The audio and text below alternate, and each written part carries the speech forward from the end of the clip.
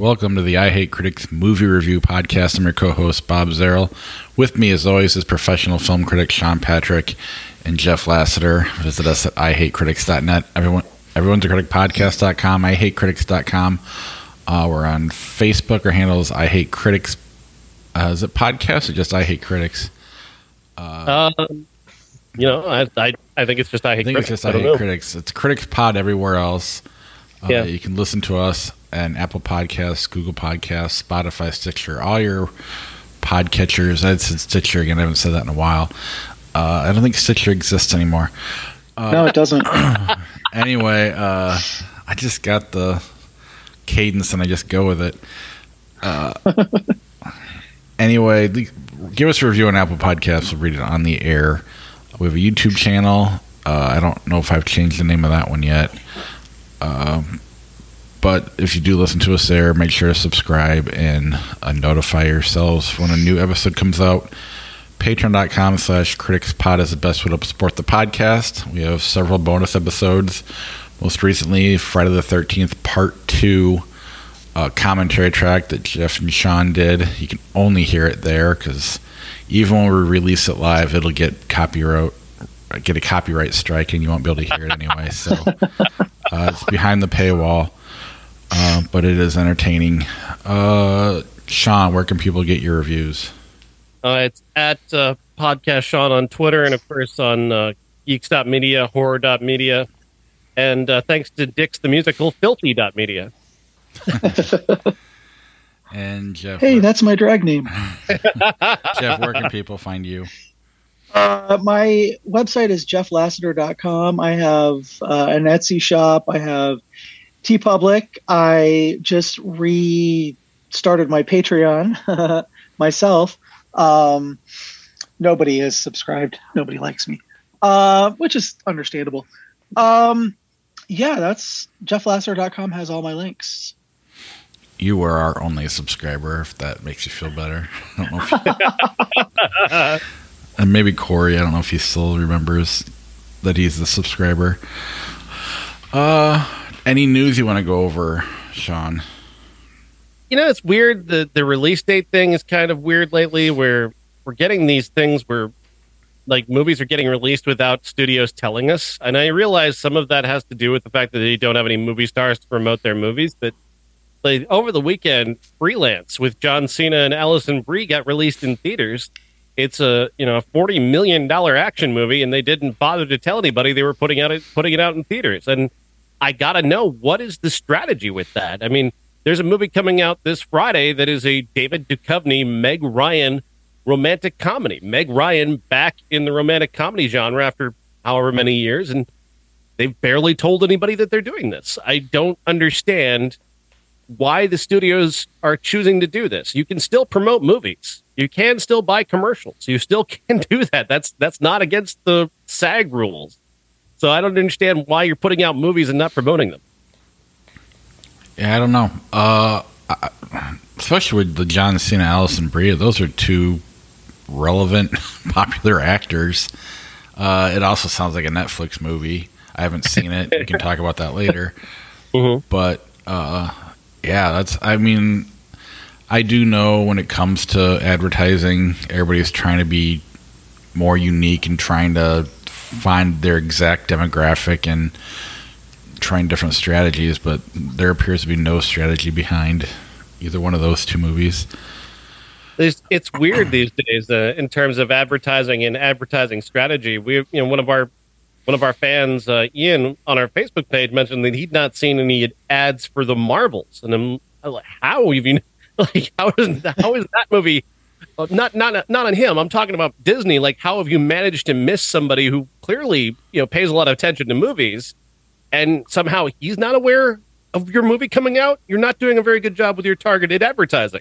I will say, though, that I had no idea there was a Five Nights at Freddy's movie coming out. My son knew, though.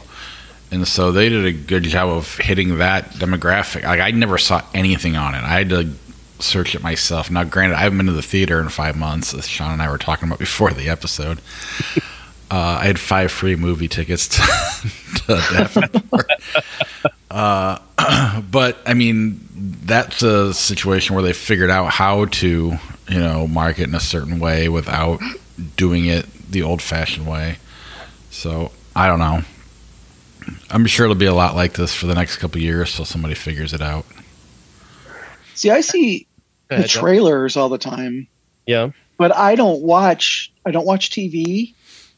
I, rarely get advertised to except in video games on my phone or tablet. And those are all political. So I don't know. I can't speak to it. I mean, I've seen the trailer for the Marvels probably 17 or 18 times over the last 6 months.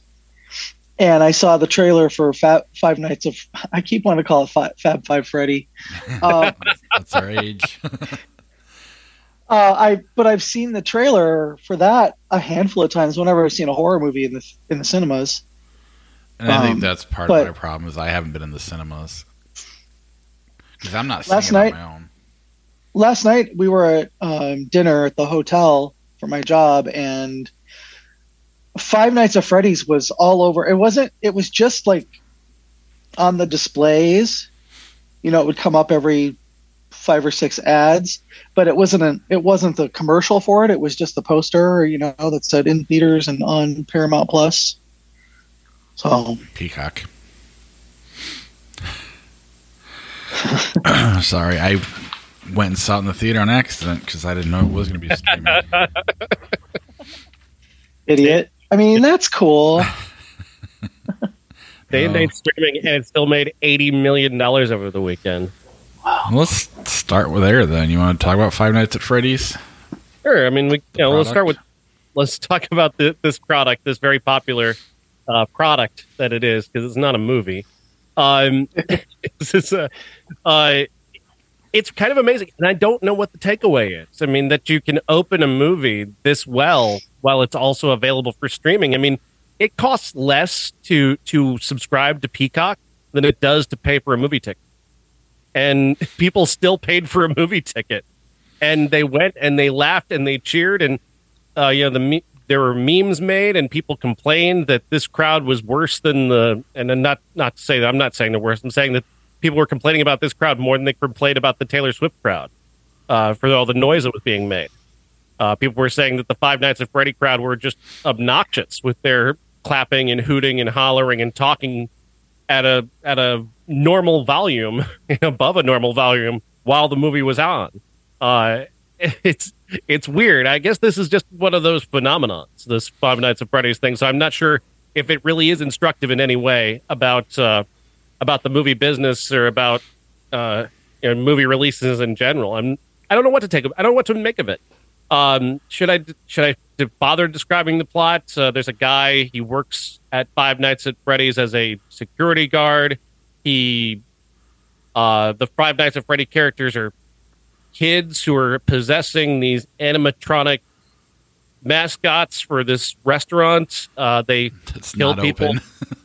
It's not open, yeah. But it's got all the lights. Everything's ready to go. They might as well be open, but it's not open. It's not open because a bunch of kids went missing at Five Nights at Freddy Fazbear's Pizzeria, and so, but they don't want anybody to have the technology, I guess, of their animatronics, so they keep a security guard on hand. Supposedly, that's the justification, I guess. But they also need security guards there to be killed by Freddy and his group. I'm assuming. I'm just guessing because this plot is pretty much nonsense. The Josh Hutcherson is the main character, and he has this thing where he tries to dream to find out, who kidnapped his little brother when he was a kid. So he tries to have these like dreams where he can see who the person is that did it. And it's the same person who killed like 5 kids at Freddy Fazbear's Pizzeria years earlier. Now they possess the animatronic. This is really dumb, guys. I don't know what else to say. Well, yeah, and from what I understand, I've never played the game. I didn't even really know it was even a game. I just seen the animals that or the animatronic stuffed animal, whatever you want to call them, at, I don't know, Spencer's or various stores like that, or online. But according to my son, who I don't know if he's ever actually played it, but all the game is you just got to survive 5 nights as a security guard. And that's just, there's really nothing. There's no backstory to the game, as far as I know. It's just surviving, and it's apparently very popular among people who write fan fiction about it. I think so, yeah. And I don't. I mean, I don't have a problem with this movie existing, because when Masters of the Universe came out, I went ape shit. I was excited they finally made a movie for me. It's just that everything is IP now, or just about everything, and that's the more frustrating part. I think I would care less about that 20 years ago. But now, and I guess it doesn't bother me so much on this one. This one probably should be able to exist for that age group. I mean, you have no business watching it, Sean. There's no reason a critic should ever have to see this movie. But I get that. Now, if they make 7 of them, okay, now it's ridiculous. But well, they're definitely going to make another one. Oh, for sure. There's no doubt after the box office and the ending. There's just no doubt that there's going to be at least a couple more.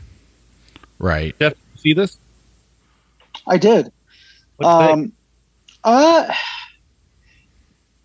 was interested like the first half because I've never played the game. My nephew was really into it a few years ago, and I said, "What do you want for Christmas?" He goes, "I want a drawing of Freddy."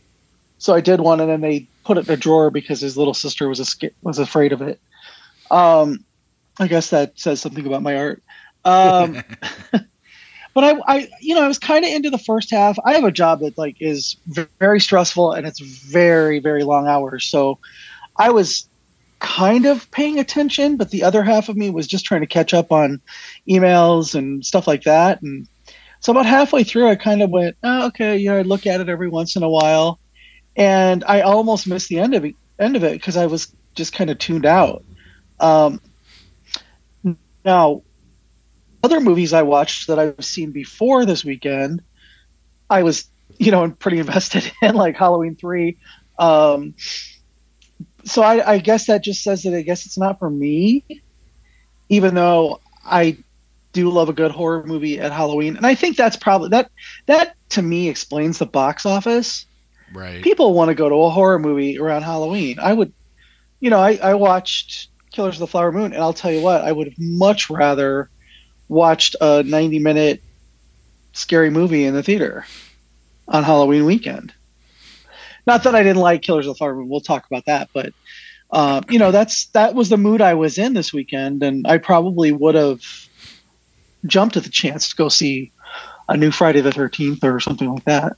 I mean, I enjoyed Sean mentioned the crowd. I actually enjoyed the crowd because they were into it, and all the hooting and hollering, and my son doing the same thing.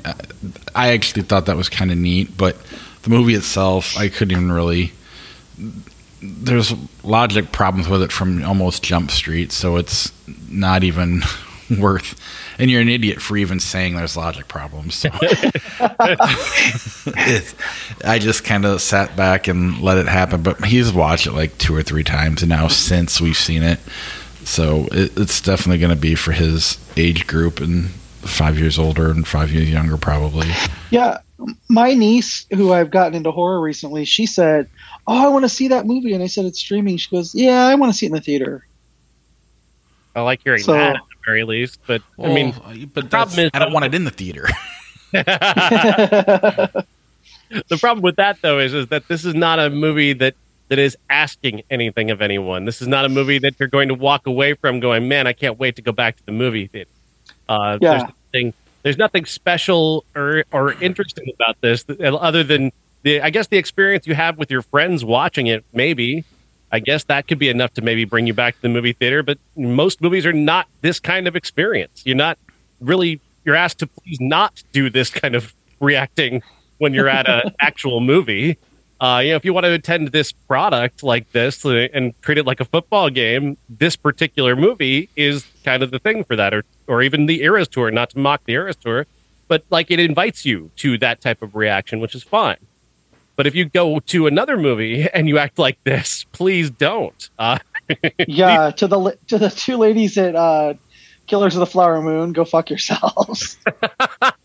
You had talkers and Killers of the Flower Moon? Oh my God, they were probably 80 years old, and they were just they were just blah, blah, blah, blah, blah, and I kept shushing them, and I hate to be a Karen, but oh my God, shut up, lady. I went to the 10 o'clock showing on Sunday morning or whatever, somewhere in that vicinity, and you get that senior crowd, and that's what they do. They sit and they talk I was there.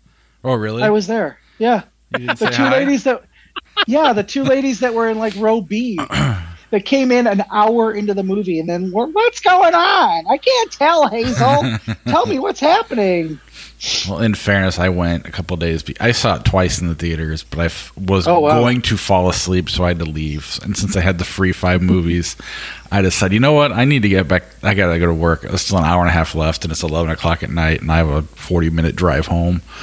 I'll just come back Sunday morning. Movies in the morning are not, especially when that attract a senior crowd. We'll get to that later, but it was packed. I was shocked at how packed it was. Yeah, it was really busy. Let's move on to Dix the musical. Yes, Dix the musical is a very R-rated movie. But not in the way you think it's going to be, which I appreciate. This is not necessarily a movie filled with dicks. Damn it. The dicks of the title are the writers and lead actors Aaron Jackson and Josh Sharp, who introduced themselves as gay men who will be playing alpha males in this movie. who just, they love dicking down the ladies. That's what they love to do more than anything. Yep. Totally relate.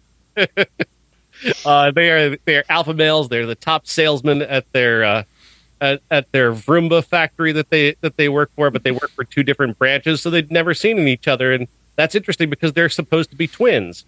Just go with it. They're not twins, but they don't look like anything alike, but they're twins. That's what the story is.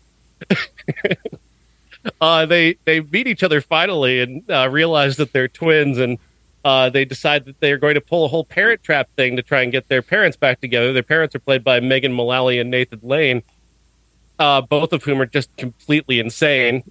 Megan Mullally claims her character is 96 years old and that her vagina fell off. And the vagina comes back multiple times and makes an appearance. Oh my God. And it's very funny each time. Nathan Lane is going to cause a problem for their plan to get them back together because he's decided to come out as gay at his advanced age. He's now deciding to come out. And he's made his commitment in life to his sewer boys. He's got a pair of sewer boys that live in his apartment. Sewer boys are just these tiny little demon-looking puppets that he feeds from his own mouth. It's bizarre. Do they have do they exist outside this movie? Because they were listed in the credits, like in the trailer that I saw. I think that's just part of the marketing of the movie. I don't think they exist anywhere else. Megan Thee Stallion is their boss at the Vroomba factory, who's forced to fire them after they take 2 weeks off just to do a parent trap. She gets a very funny song. Everybody gets a really funny song in this. The movie is hilarious. It is so wrong. It is so wrong all the way through, beginning to end. It's just, I mean, at one point, Megan Mullally throws her vagina at someone and so it can attack it and take them down. Oh my God. Yeah, that's the kind of movie we're talking about here. The twin brothers fall in love eventually, so there's that. Jesus. It's insane, and I've not spoiled anything, so there you go.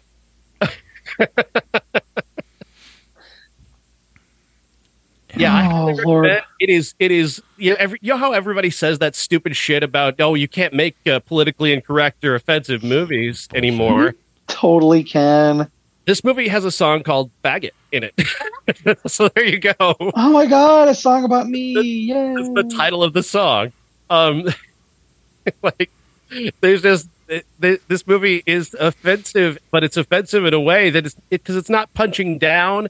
It's not like attacking people who are, vulnerable people. It's making the subjects of the movie the joke. The dicks, the titular dicks, are they're the ones being made fun of. They're the assholes who are the subject of the joke, and that's how you do this kind of joke. It's very simple, really. Yeah. And it came out the same time Old Dads came out. Oh wow! I did not. Well, I was not going to sit through that, and I did sit through that. I'm sorry. Nice. So, Okay. full disclosure, while Sean was talking about this movie, I wanted to see if it was still going to be in theaters this weekend, and it's not, which disappoints me greatly. But Five Nights at Freddy's, starting on Friday, has 3, 6, 9, 12, 15, 17 showtimes on Friday. Mm.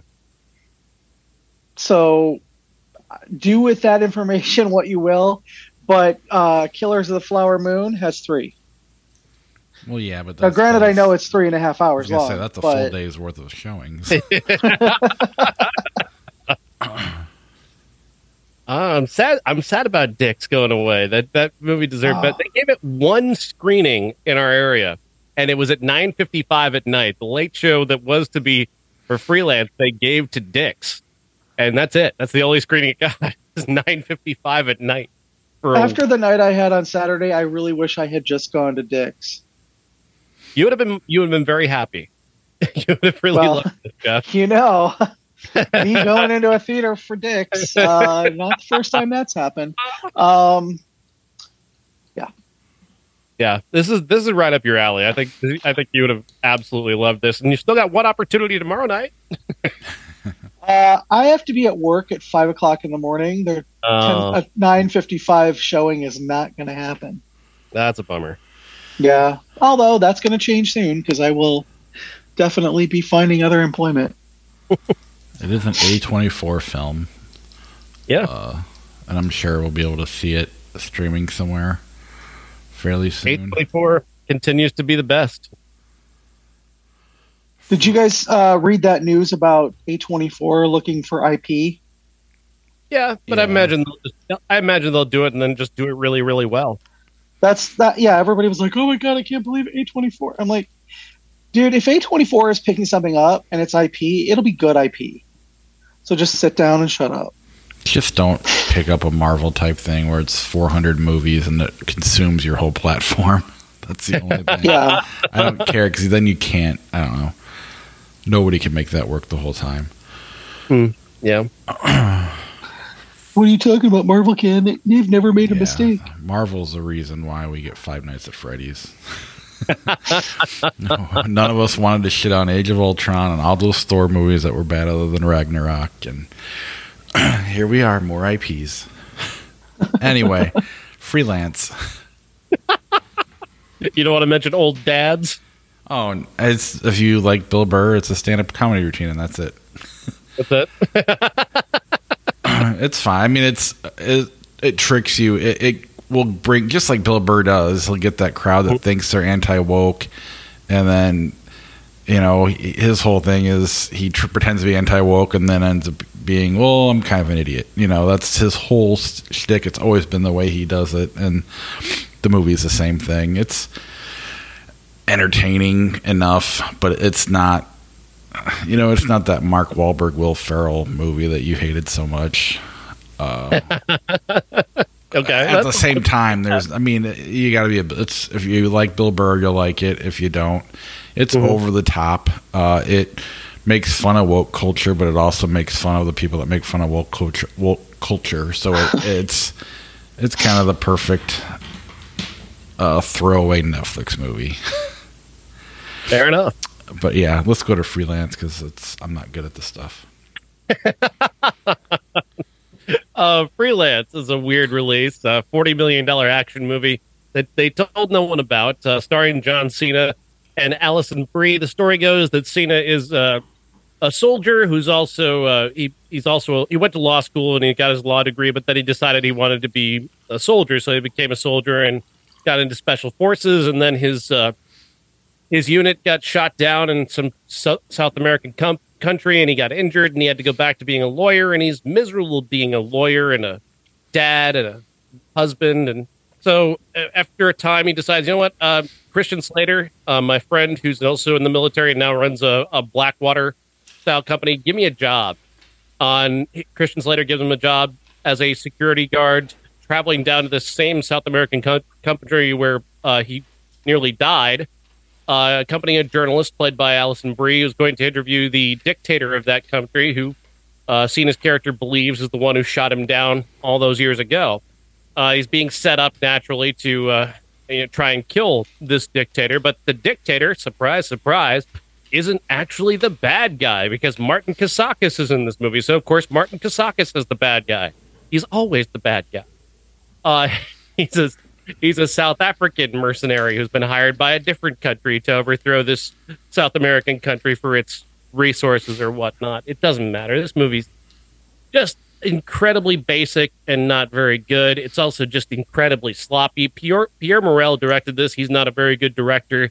He's really there's so much there are spatial issues with this movie where you're trying to figure out where characters are in relation to the action taking place.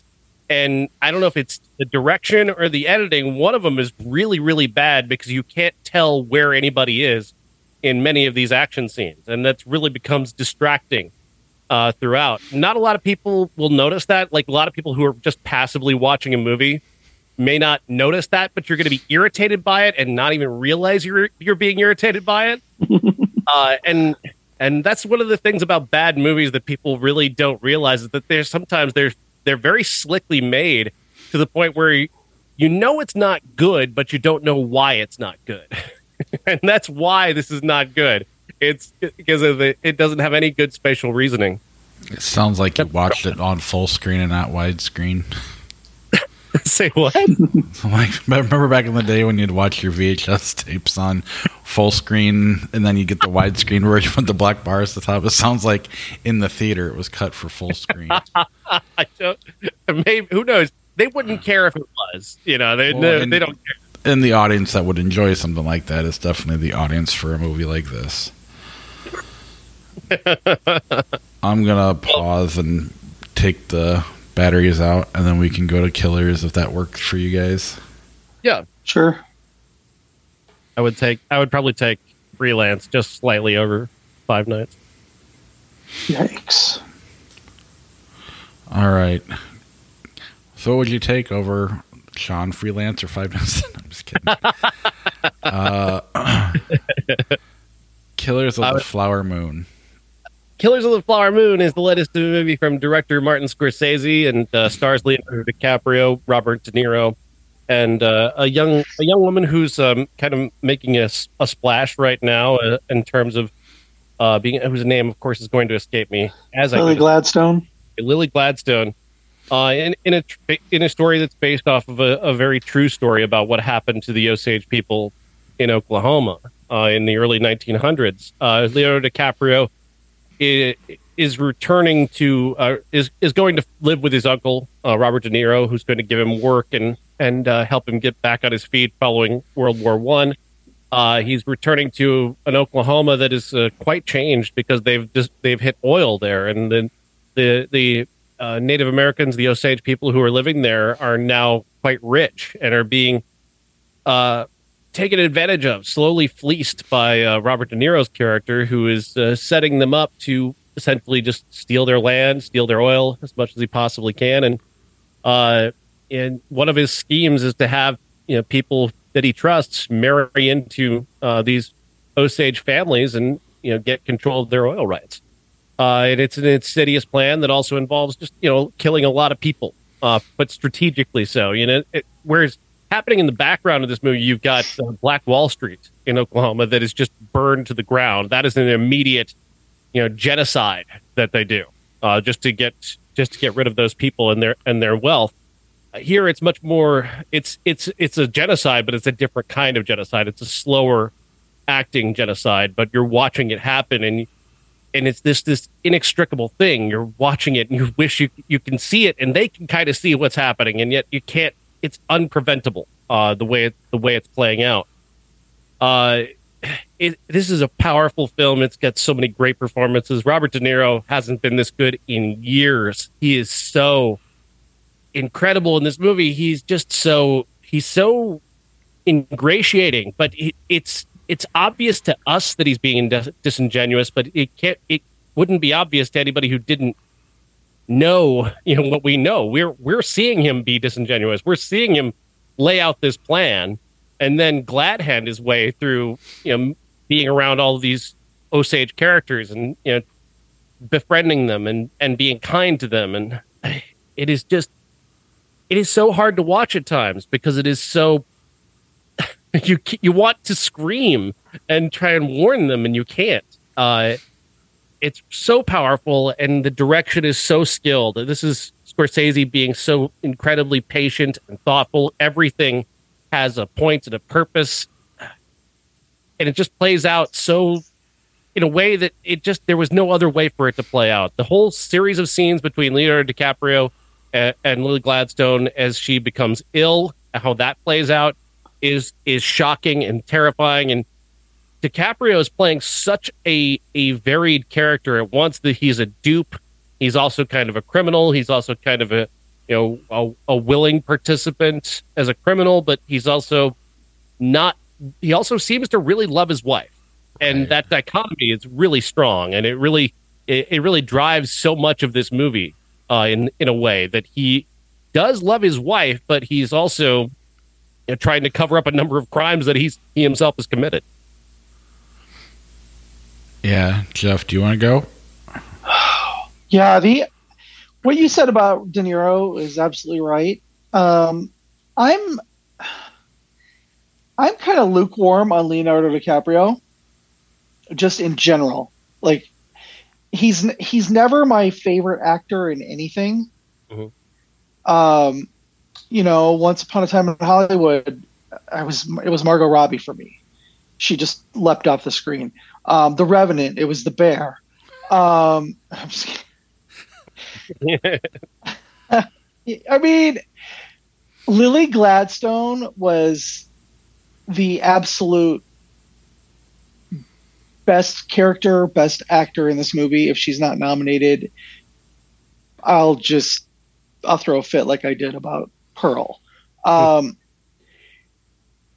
Robert De Niro, what you said is absolutely right. He benefits from a director with a vision and a hand, not somebody who's going to make, Johnny Knoxville movies with him or whatever.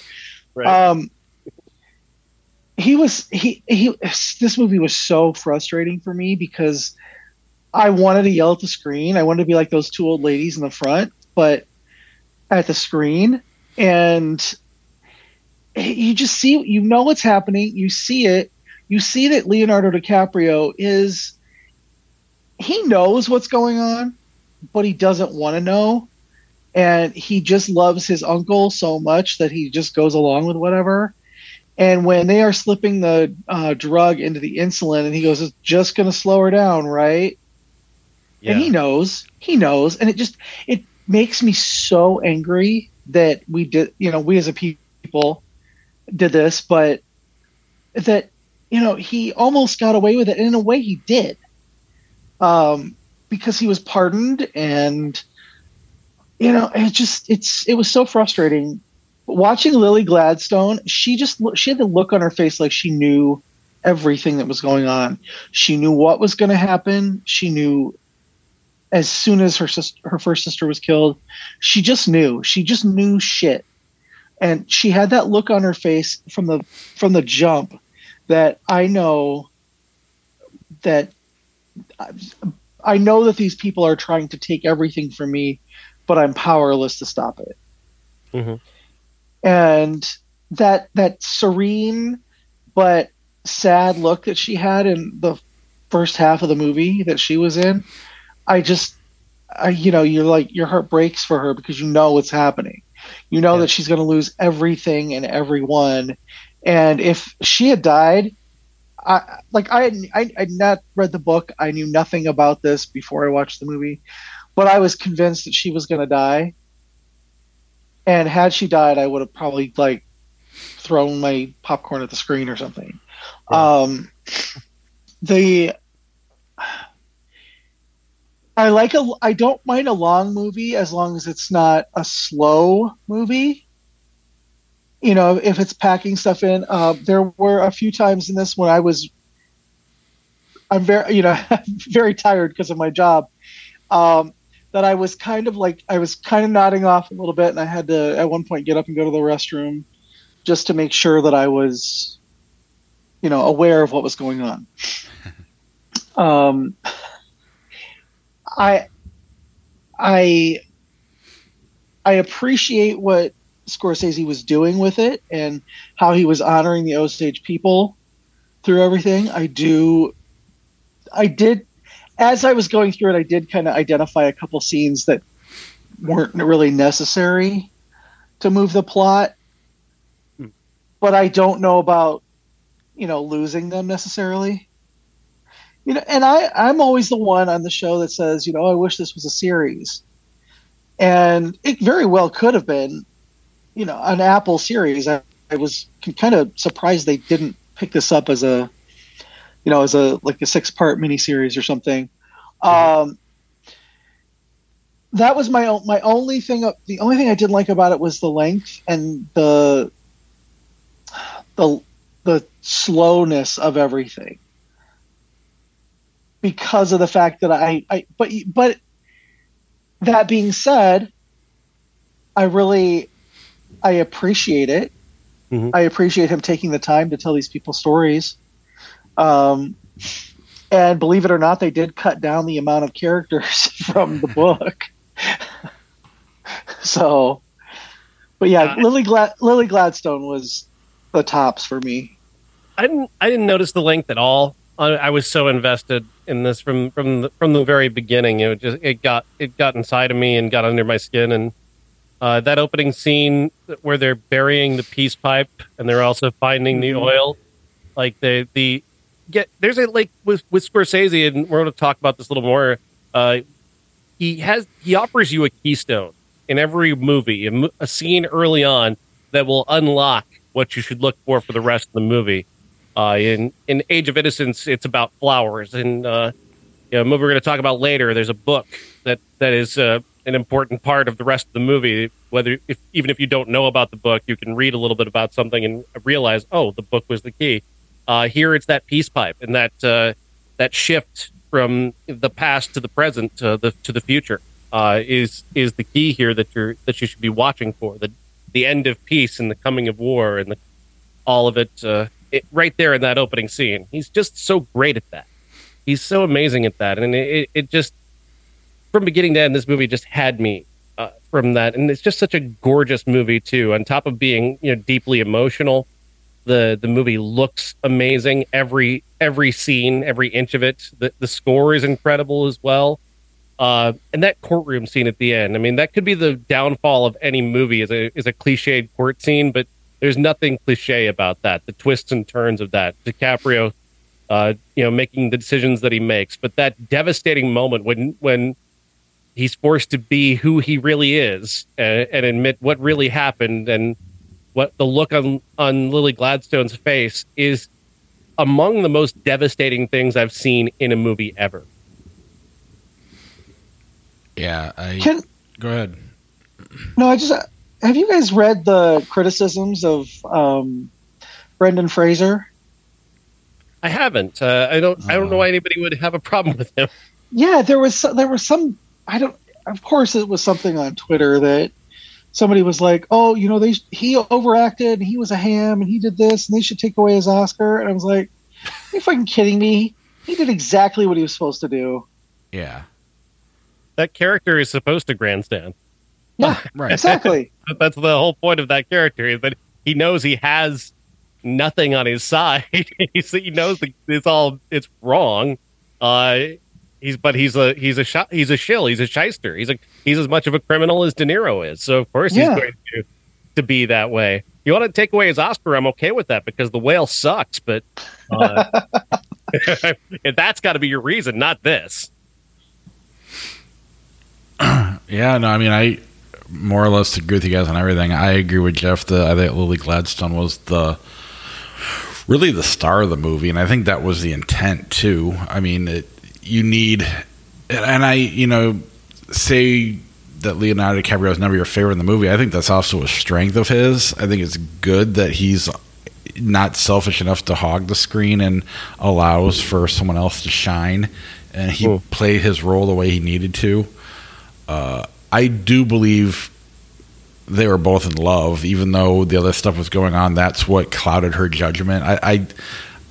Because Jeff's right, she knew everything, but because she was in love, I feel like that's what prolonged her from acting. And when she finally did act, stuff started to, go down. I was going to say, when you said that I got the impression from her performance that she was someone who saw all her sisters and her, everybody in love and happy, and that's what she wanted. And so she overlooked some of the stuff that she knew was going on. But she made him wait. She didn't fall for his stuff early on. And then I do think eventually they started getting there. And even he, it's like he knew, but he didn't know. Like he didn't want to know when he was, poisoning her, like you said. Because, when he's in the courtroom, it really feels like he thinks he's cleaned the slate. He's admitted everything.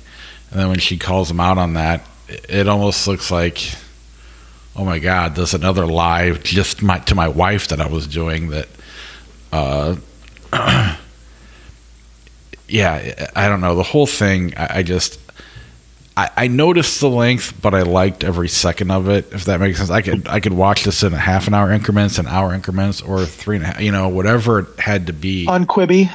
Yeah, I don't need it shorter, but I could definitely, like, you could do this in 7.5 hour episodes, or yeah, or watching it all the way through. Either way, I'm fine with it. Sean mentioned the score, that baseline thing that changed a little bit every time. I thought was really phenomenal, really neat. The whole thing is just well done, and it's just. He walks that fine line, Scorsese, and like with Wolf of Wall Street, I hated that movie because I could not. I hated those guys so much, and like you said, if Lily Gladstone had died, this could have turned on for me and been a movie I actually hated because of how effective it was. But instead, the way it played out, because I hadn't read the book either, I obviously knew a little bit about the story, but not nearly enough. That it was able to enjoy it and figuring out what was going to happen. And but how evil Robert De Niro's character is, because he's getting to know these people. He's joining their lives. And had he been the main character, this would have been a tough one too, especially if he'd gotten away with it completely. Which I guess is really not much different than the dude from Wolf of Wall Street, because he gets out too. But he's the supporting character. But oh my God, I don't want to say it's worse than the whole Black Wall Street thing, but that is, you're just making a big explosion, or one, you're not having to get to know these people. And there's just a level of evil there that sociopathic that I just, it really creeps me out. And the insidiousness of it. Yes. It's like, I don't know. Usually it's like you can sit down and talk to someone who you have differing opinions with, and eventually you can have a conversation and get to at least get along with that person, depending on the conversation. But to sit there and once you kind of get to know somebody, then to still screw them over like that, and I know that exists in this world, but that's a level of insane that's almost worse than murder in some ways. This was literally murder, but I don't know. It was a fantastic character. DiCaprio's character was so complicated that, and I bought every second of it. At no point, I could see why people would sit there and get annoyed that why wouldn't you just leave? Well, she's not seeing what we're seeing. We're getting to see the ins and outs of both sides of the story. I don't know. This is one of Scorsese's best.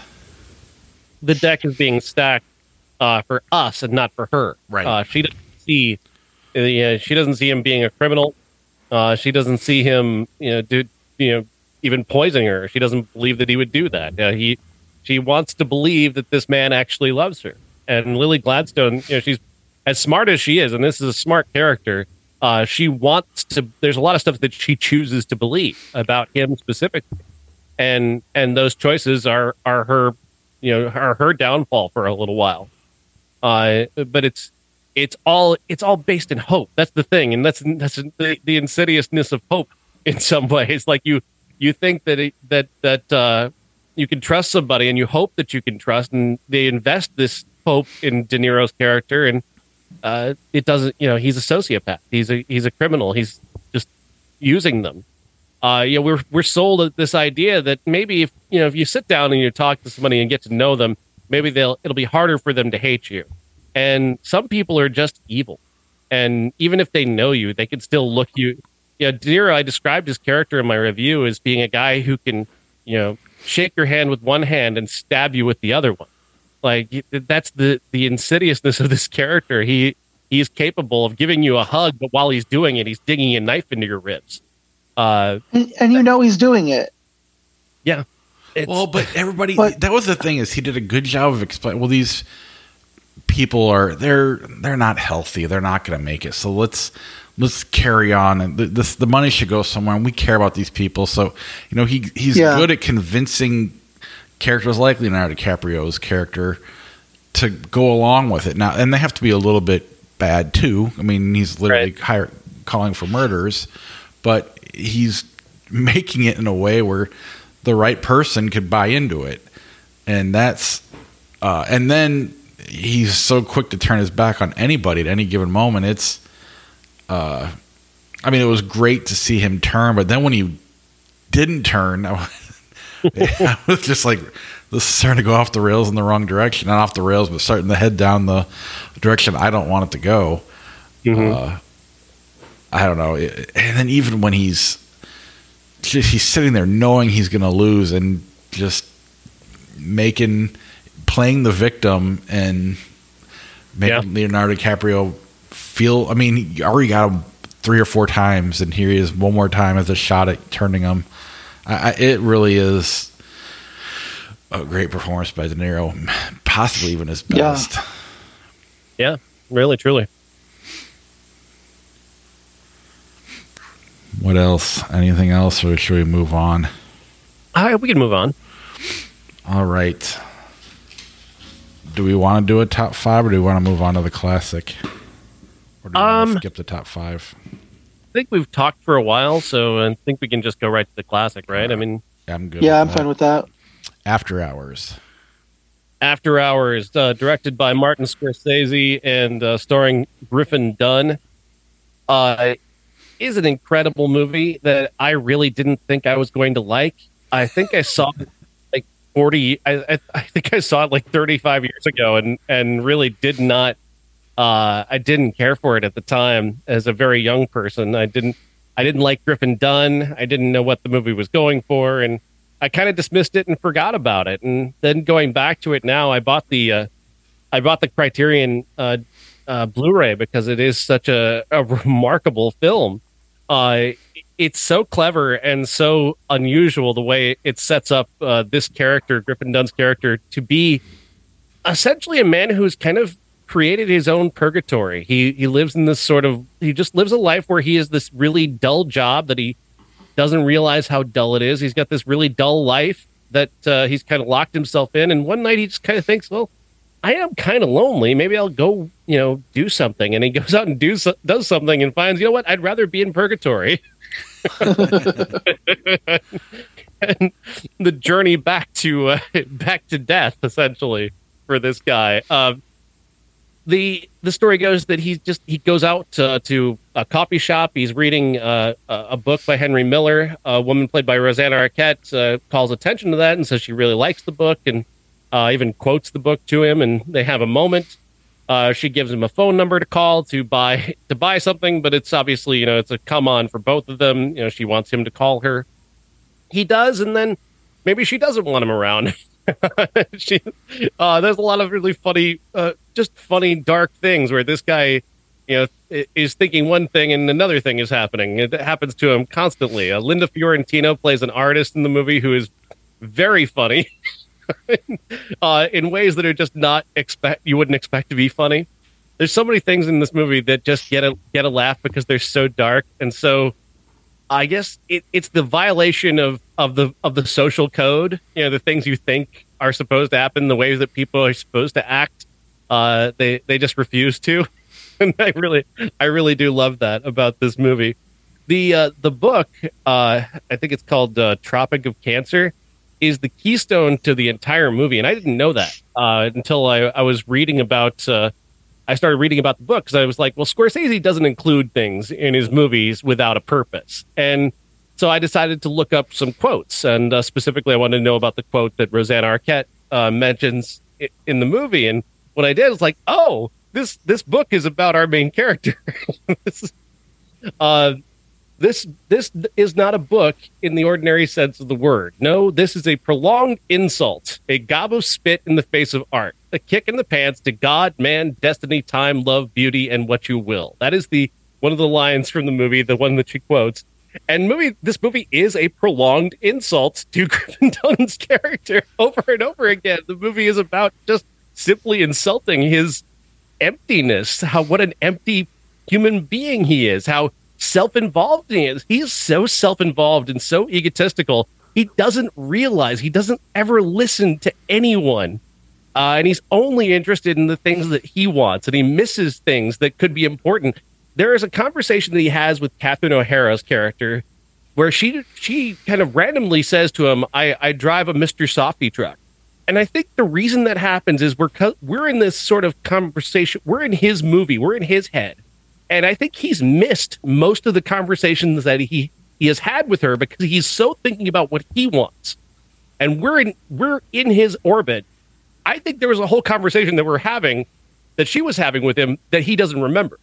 And I think that level of detail that Scorsese layers in, that perhaps this guy's just not listened to anybody this entire night because he's such an egotist, that's why it seems so disjointed when he talks to people. He's just not paying attention. I adore the little details. I've lived out my melancholy youth. I don't give a fuck anymore what's behind me or what's ahead of me. I'm healthy, incurably healthy, no sorrows, no regrets, no past, no future. The present is enough for me, day by day, today. And that, again, is so indicative of this character, his little purgatory place that he's created for himself, where he doesn't have to listen to anybody. He just doesn't have to do anything but do his job, and that's it. That's his little sanctuary where he is left alone only with his thoughts. That's what he wants, and that's where he'll live out his days. Yeah, this movie gave me anxiety, but at the same time, with the comedy that worked in, it just worked. I wasn't expecting to like it, only because we had started doing more over the last since Josh left, really. We were doing more Scorsese, but we weren't going to the obvious ones. We were going to like Cape Fear and movies like that. And I don't know, the Nicolas Cage one, Bring Out the Dead, and we weren't liking him as much as we remembered. And right. I was kind of expecting that from this, and then it just kept growing on me, it just kept going. And I'm like, this is actually really good. And it's not Killers of the Flower Moon or even Goodfellas or Taxi Driver. It's its own Scorsese movie, but it is definitely a blind spot that I didn't know I have. I was kind of shocked at how much I liked it. Jeff, did you see it? Yeah, same here. I watched part of it last night and part of it in the car today. And I always got this one, like, in my head. I got this mixed up with Something Wild. And I don't know why. I think maybe it was just the wacky cover art for it or whatever. My first takeaway was the cast. Like, everybody in this movie, this was before most of them were really famous and especially like Catherine O'Hara. Mm-hmm. Just, I mean, a lot of his movies tend to have themes, and this was the farce that you don't expect from him. If you see something like Raging Bull or Taxi Driver or Killers of the Flower Moon, you wouldn't expect him to do a madcap farce, and that's kind of what this is. He's constantly meeting people who are going to just they could completely help him, but he just has to fuck it up somehow. Right. And it is a hell of his own making, because he could look. I have walked from Soho to 96th Street. It's not pleasant, especially in the rain. However, you can do it. And if he had just done that, he would have been fine. But no, he's got to make all these poor decisions. It was a lot darker than I thought it was going to be. Mm-hmm. I expected something a little more fun, a la Something Wild, but Rosanna Arquette's character killing herself. I mean, I did not expect that, because she's top billed. I expected her throughout the movie to kind of be that, that one that keeps getting away. And when he wrote "dead body" on a piece of paper and slapped it on the lamppost, I was like, oh my God, that was my single favorite moment of the movie, when he just wrote "dead body" and slapped it on the thing with an arrow. The whole scene where he's trying to find out if she's a burn victim or not. It's just, I mean, it's back to the ego, the arrogance, or whatever, the narcissism that his character. I mean, it's a great one of the first scenes where he really knocks that out, and I don't know, it just, it's so frustrating, because you just want him to do the right thing. Like, why do you care? You can't tell she's a burn victim, so I don't know. It's so funny too, because he underlines this brilliantly with a scene between Griffin Dunn and Linda Fiorentino, where he's about to reveal that he has this big, traumatic memory about burn victims, having been in a burn unit as a child and having not been a burn victim himself, but having been in the burn unit for reasons. And he's about to reveal that, and she falls asleep. Yeah. And then we're just left to kind of imagine, maybe this guy has a trauma, or maybe he's just an asshole. And really, the movie is just so clever in setting him up to maybe he's not wrong, but he's absolutely wrong. I mean, you don't like him, but at the same time, you want him to do what's right. You want him to get out of the scenario he's in. I don't know. It's a weird how Scorsese pulls that together. It's incredible. It really is incredible in that way. Because this character, he's so I think he set out to make like a farce, because he's a director for hire on this. Griffin Dunn and his producing partners were the ones who found this material and got the screenplay ready and were ready to make this movie. I think they had actually settled on Tim Burton to direct this movie, and then Scorsese wasn't available initially, and then he became available, and Tim Burton was like, "You need Scorsese, take him." I'm so glad Tim Burton didn't do this.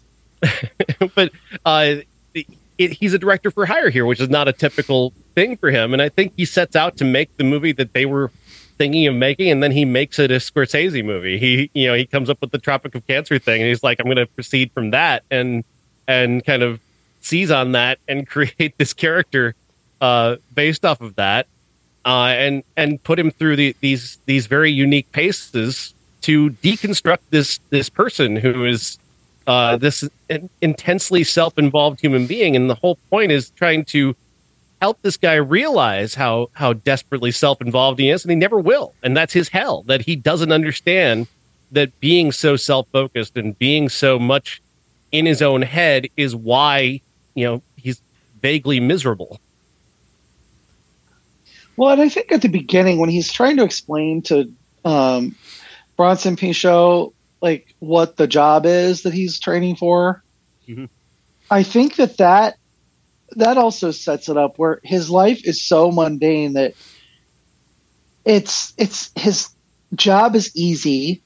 Mm-hmm. He doesn't have to think too hard, so he kind of gives up thinking in his daily life. He just goes and does it by rote. And I really feel like that was the piece that I took away from it. Was if you're not used to,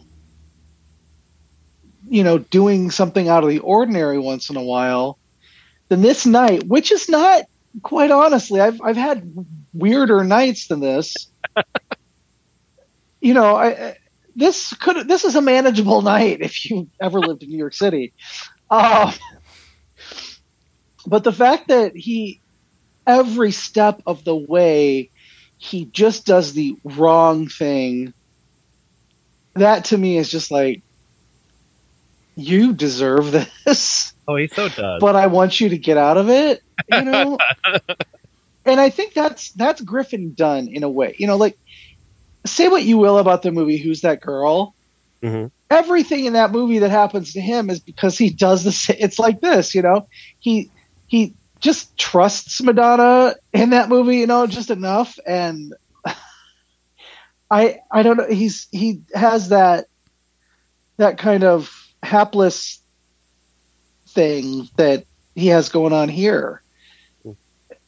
Except there's no external, like in Who's That Girl, there's an external force, which is Madonna's Nikki Finn. Here, it's an internal force of him just being a fucking idiot. It's interesting too about this movie is that we're trained as moviegoers, movie watchers to identify with the main character. We're supposed to like see the main character, and this is our avatar for the rest of the movie. And he's not likable. He's not a likable person. He's a bit of a loser. The opening scene kind of paints him as, like Bronson Pinchot's talking about, I don't want to do this job forever. And he's left to look around going, I guess I am kind of alone. And, this isn't entirely fulfilling. And that's kind of what leads him to down the path towards what's going to happen in the rest of the movie. But it's so interesting to see that he is not a likable main character, and it's a deconstruction as much of that archetype of the idea that you're supposed to love the main character as much as it is just a movie about this main character. Yeah. Anything else on After Hours, or should we move on? Yeah, it's interesting that there's a weird similarity in what I just said there. He did the same thing with Alice in Alice Doesn't Live Here Anymore, where she's a good character and she's a good person, not like him, but in terms of how he toys with the idea of how you identify with a main character and how you deconstruct a main character in a way, he does that similar thing in Alice Doesn't Live Here Anymore, and it's equally fucking brilliant. I think next time when we don't have any movies to talk about, we just kind of talk about Scorsese from like right after Raging Bull up until Goodfellas. Because that's a very unique era where he's kind of Martin Scorsese, but he's also not the Martin Scorsese we're going to know. And he's trying different styles. He's doing different things, and for better or worse. But anyway, we don't got to do that right now because it's getting late. Anything else on Martin Scorsese or After Hours? Jeff, did you want to mention anything about Alice Doesn't Live Here Anymore? I know you've had a love for that film as well. You know what? Let's save that and do that as a classic sometime. Just because I think it deserves a longer conversation. No, well, we've done it as a classic. Well, but I didn't watch. I didn't watch it when we did it either, though. Oh, you okay? I think it's just you and Josh. I wrote like a 1,500 word essay. 1,000 words essay on it. Either that or I Wikipedia'd it and pretended to watch it. I don't remember. Not saying I do that a lot, but I have done it. 1993, you got Nightmare Before Christmas, Rudy, and Fatal Instinct. What are you watching for the show? We did Nightmare Before Christmas and Fatal Instinct. Thank God.